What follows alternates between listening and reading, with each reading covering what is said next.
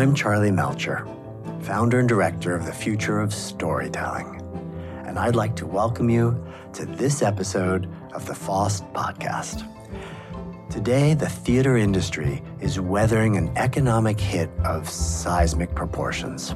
The COVID pandemic has caused the complete shuttering of all theaters for over a year now, and it's not clear when they'll be allowed to reopen, and when they do, how audiences will feel about gathering into large groups packed into tight rows.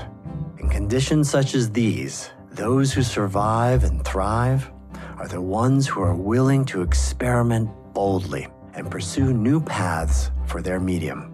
I couldn't be more thrilled to have two such innovators as my guests today. Two people who are on the very sharpest point of the cutting edge, building fascinating new futures for live theater.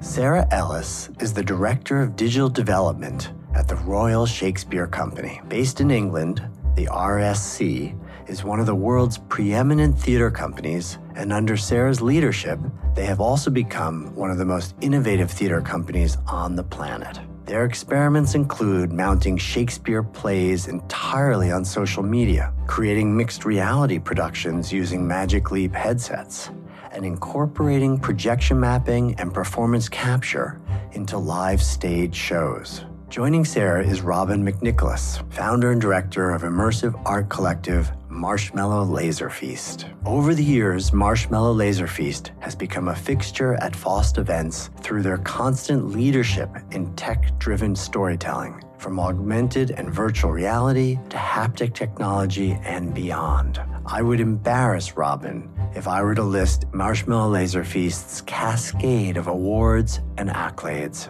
but suffice it to say, they are amongst the world's foremost creators of the immersive future. Over the past year, the Royal Shakespeare Company and Marshmallow Laser Feast have joined forces to create Dream, an interactive virtual adaptation of Shakespeare's A Midsummer Night's Dream, where live actors puppet animated characters and the audience gets to participate by controlling sprites in the play's enchanted forest. The show will run online from March 12th through March 20th. It's productions like Dream that give me great hope for the future of storytelling. And so I am thrilled to welcome Sarah and Robin to the FOST podcast.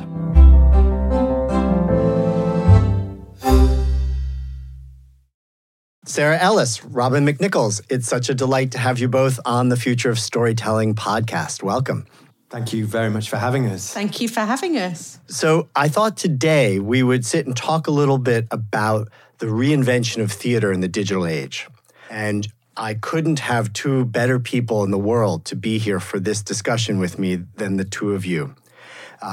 So first of all, Sarah, this is not your first time working in the reinvention of theater in the digital age. That's your day job, isn't it? Yeah, it's our day job, and it's also, we reimagine every time we do a production. So in the digital age, is the age we're in right now, it's only right that we explore the future of live performance with the new tools and technologies we have available, and also collaborate with, I'd say, the people that are innovating with them and doing amazing things with them, such as Robin and his team at Marshmallow Laser Feast. And Robin, tell us a little bit about Marshmallow Laser Feast and the digital work that you have all been doing. Well, Marshmallow Laser Feast, we've been exploring new forms of storytelling, and our work generally is shown in cultural spaces, often in a live context. We're in just such an amazing age where cross-disciplinary practices, where technology effectively builds bridges between different departments. Those bridges are joining whole different areas of the cultural sector. So theatre is now able to connect with gaming, and music has been able to embed itself, that of course is commonplace in both theatre and game, but in different ways. First of all, it's why Marshmallow Laser Feast is one of those companies that we so revere at the Future of Storytelling. because you are very much exactly in that space that we're in, which is the celebration of the interconnection of these different fields, and also the changing nature of the audience, and being able to create stories that are immersive and multisensorial and give new perspectives. I should just say that we are huge fans, and it's why we've been so honored to have you at the summit in the past. So, Sarah, asking you a little bit about some of the efforts that you've led at the Royal Shakespeare Company in terms of creating digital performances or different kinds of performances using technology. Yes, so I've been at the Royal Shakespeare Company for the past 10 years. And in that time, we've explored a series of sort of provocations and questions around new technologies coming into the theatre making toolkit. And that's ranging from the content we make, the stages that we are performing on, and also we are extending a toolkit for artists that have innovated for decades in the company, but also with our playwright in residence, Shakespeare, for hundreds of years. The latest collaboration is celebrating something broader, I think, than theatre. As Robin says, it's the convergence of technology and the convergence of craft and the convergence of skill and ambition and scale. Not only are we expanding what we can do as theatre practitioners, but we're looking at the new forms that are evolving in this age, and that's really exciting. So just to make it clear for people who are listening, this is a production that is online, and it is taking place in an Unreal gaming engine. It's built in that, and the actors are wearing motion capture suits so that they can real-time puppet virtual characters virtual characters in the virtual world that your audience is watching wherever they are with their computers. Effectively, Dream, it's an exploration into new convergent forms where a myriad of different experts and practitioners have been brought into a space who have the shared goal of taking the DNA of A Midsummer Night's Dream, presenting a story world live to an online audience who can access it through their phones, their tablets, and engage and interact with a live production. There are 10 performances over 8 days in March, from the 12th to the 20th. What we're doing is working in a space in Portsmouth in the south of England that's got this extraordinary mocap facility. You know, we're seeing the end of green screen and the birth of a whole new way of filmmaking. And, of course, projection is used in theatre, music productions as well. A couple of years ago, live motion capture was a pipe dream. And we're at the stage now where we're getting quite extraordinary results out of the performers. I'm so interested in this idea of the reinvention of Shakespeare, particularly accelerated by COVID right now, by the pandemic, by the fact that we can't gather at all as an audience, and how essential audience has always been, or that sense of being in a group of people, in watching something live, has always been so essential to the success of theater. Robin, how have you gone about trying to address that with Dream? The way that we've approached this is to recognize that you can't replace the live, but we can certainly explore new territories that can complement it. We knew from the offset this is not a replacement for the theatre itself. It's an exploration into a new area where we can expose immersive technologies to theatre, expose techniques and ways of engaging with audiences in a completely different way that are not shackled by geographic constraints. The actual creation of this production is in a live context. We're learning every day, and what's wonderful is the sense of live is something that we're trying to capture.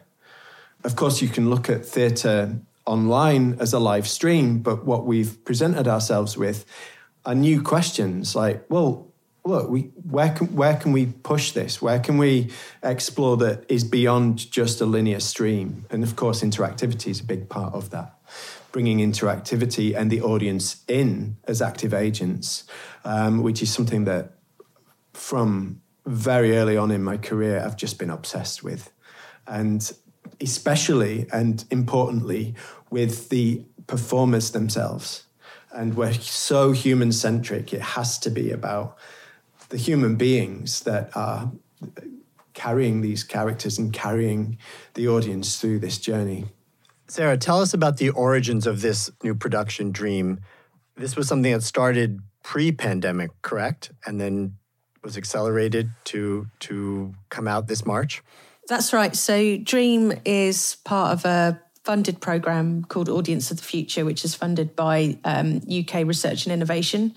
And a few years ago, we brought together a consortium of amazing practitioners, ourselves, Marshmallow Laser Feast, Manchester International Festival, Philharmonia Orchestra, Punch Drunk were the arts organisations. And within that, we also partnered up with Magic Leap, Intel Studios, Epic Games, and then a host of research partners. We were due to do a performance in Stratford-upon-Avon with real audiences last June. The pandemic hit and lockdown happened and we had to stop production. That was a production that sadly couldn't happen and won't happen, and we had to grieve that. And I think it's a huge testament to this work that the cutting edge technology is all in the making of it. The scale and ambition is all in the making of it too, and the layers upon layers of technologies that are coming together, whether that's traditional and whether that's new technology.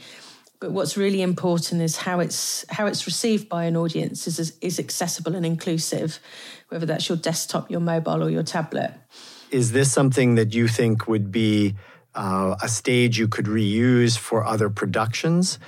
Robin was starting to suggest perhaps it was something that could be incorporated into a live production. Is this towards a hybrid between analog and digital theater?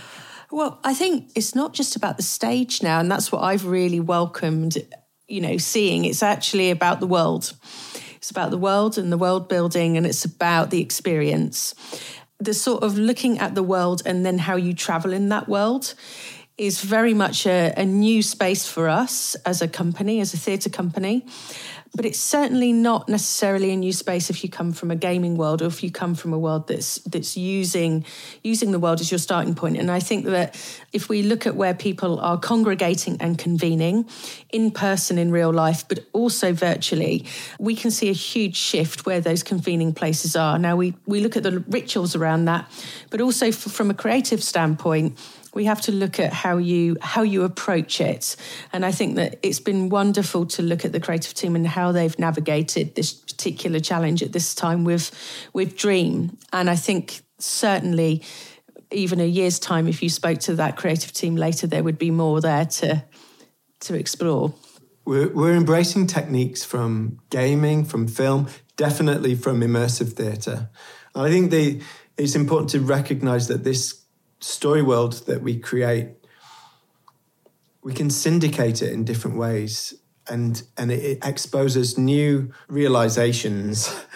It exposes this opportunity to think, crikey, this is a live show, but because it's created in Unreal Engine, it could exist in a very different way through a VR headset, let's say. At the moment, we're focusing on the beast of the live production, but Marshmallow Laser Feast's working process is not like film, for example, where you shoot a film, edit it, lock it, distribute it.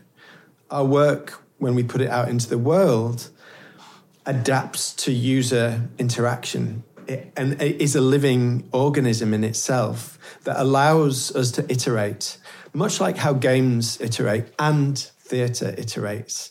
One of the beautiful things about theatre is that no show is ever the same. There's these nuanced, unique moments in time. And this is one of the things that, certainly in a very different way, Marshmallow Laser Feast have been very interested in. How do we cultivate a live experience that is unique to an audience for that moment? I'm always amazed by the way you look at the world. Some of the other experiences of Marshmallow Laser Feast that I've been able to do have had me in the perspective of an insect. It's had me as a perspective of a molecule moving through a tree. These are ways of thinking about the world in different scales and from different vantage points or perspectives that are not the norm for human beings. Why has that always been something that you've tried to do at Marshmallow Laser Feast? I think we're interested in nudging people into different headspaces. I think sensory perception is an interest that has been swishing around the MLF studio.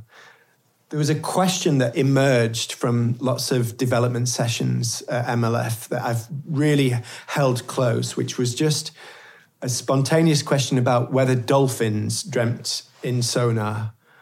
I think it reflects on the natural curiosity and it reflects on human existence.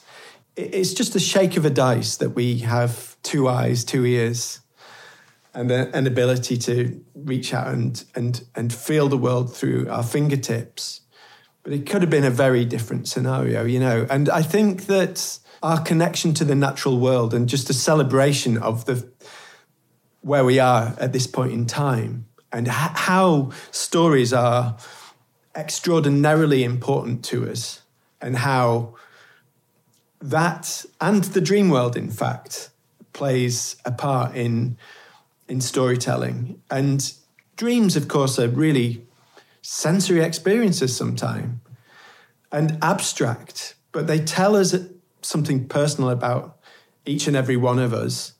There's an area where dreams and perception and our understanding of the world around us is just something that it just really interests us and sparks so much curiosity within our organisation. And I just know for sure that there are commonalities that the team at the RSC, the Philharmonia and MIF also celebrate. It's something just so universal. We couldn't agree more. At Future of Storytelling, we certainly celebrate the more immersive and multisensorial storytelling of the experiential age, of the experience economy, connecting us in a kind of universal way to all living beings, including plants and trees, but also at the same time drawing into question how we perceive the world and the faithfulness of our perceptions. And I think that's a beautiful tie back to Shakespeare, because I would say that that's one of his themes, and certainly one of the ones explored in A Midsummer Night's Dream, questioning your perceptions and reality, the role of magic in that production, and even just the fact that it ends with Puck reminding the audience that if you're not happy with this production, well, don't worry, it was really just a dream anyway. It seems to me that you were all very intentional at RSC about choosing Marshmallow Laser Feast as a partner for this production. Absolutely. And I think the play, there's just so much about the play that it just gives you so much in terms of the human world and the spirit world and the world in flux and the nature and environment and, the scenes between the human world and the spirit world messing with each other. Creating a production in a pandemic, you can't help but notice some of the parallels with the play. At the time the play was written, there were their own climate catastrophes taking place, similar predicaments exposed to human beings at that point. Very prescient.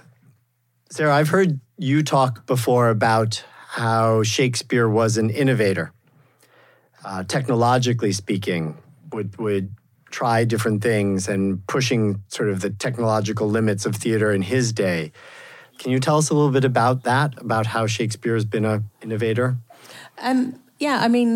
some amazing academics, for example, Jim Shapiro, write so eloquently and speaks so wonderfully about the entrepreneurialism of Shakespeare and the working with the tools that he had, but also, collaborating with other writers or with other practitioners to put the plays on and develop the work the way he did.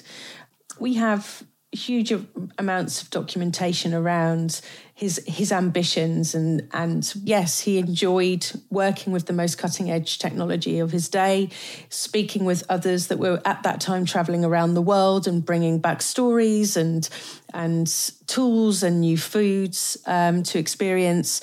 And then if we look at the innovation of the printing press, that is how we have his plays today. And in 2023, it will be the anniversary of the first folio.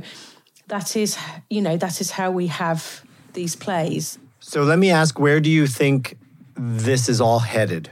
When you close your eyes and you dream about the future of this type of entertainment and experience, and understanding that right now it's just early days and this is an early experiment, paint a picture for me, either of you, of what you think the experience of an interactive theatrical production might look like some years down the road.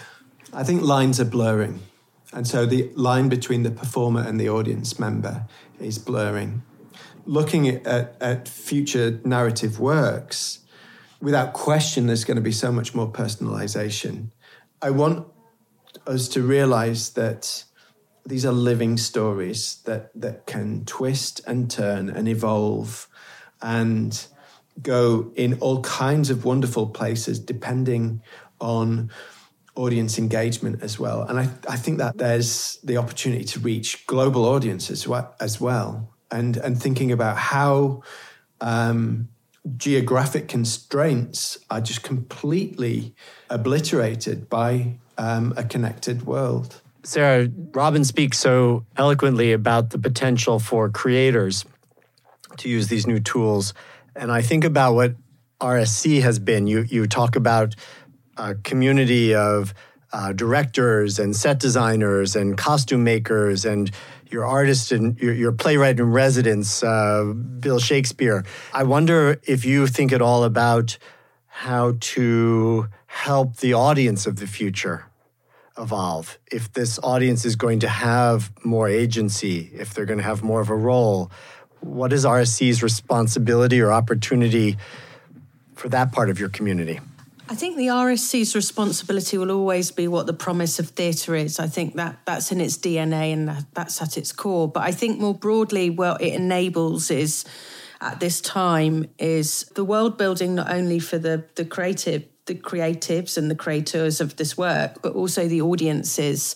And I think that's what Dream does, is it starts a conversation, and that's its purpose, is to be very, very on the horizon. Alongside that, we're seeing persistent narrative.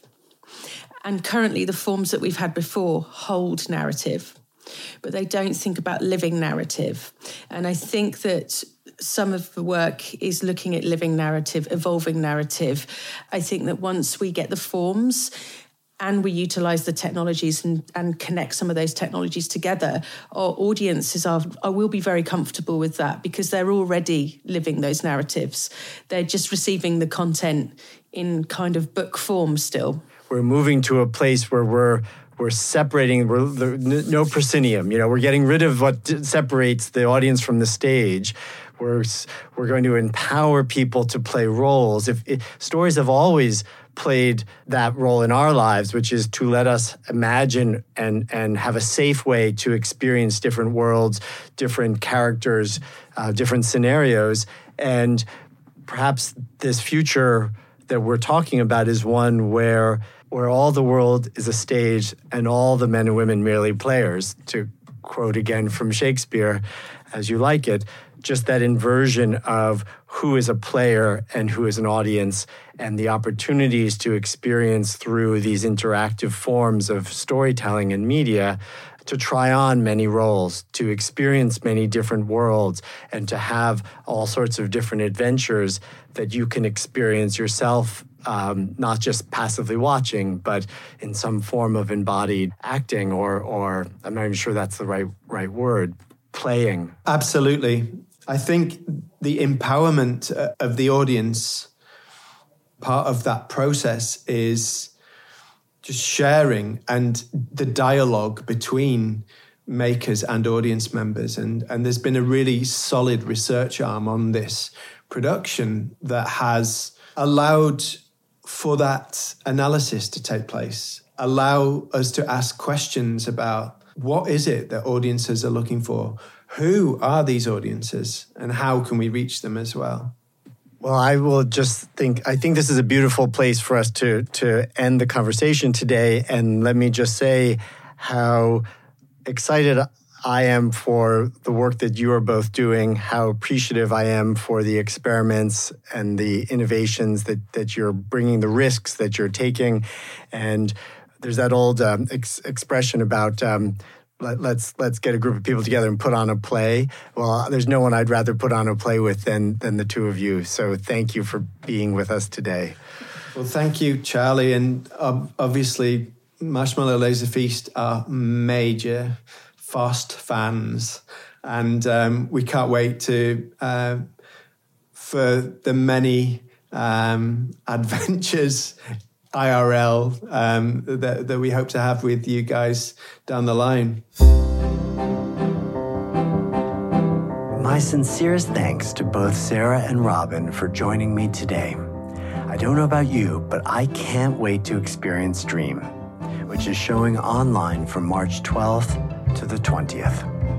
If you'd like to purchase tickets, you can find a link to do so and also learn more about the Royal Shakespeare Company and Marshmallow Laser Feast by visiting this episode's page on the Future of Storytelling website at FOST.org or by following the link in this episode's description. Thank you so much for listening to the Future of Storytelling podcast, produced in partnership with our friends at Charts and Leisure. If you haven't already, please be sure to subscribe to our podcast, give us a review, and share our show with a friend. I hope you'll join us in a couple of weeks for another deep dive into the world of storytelling.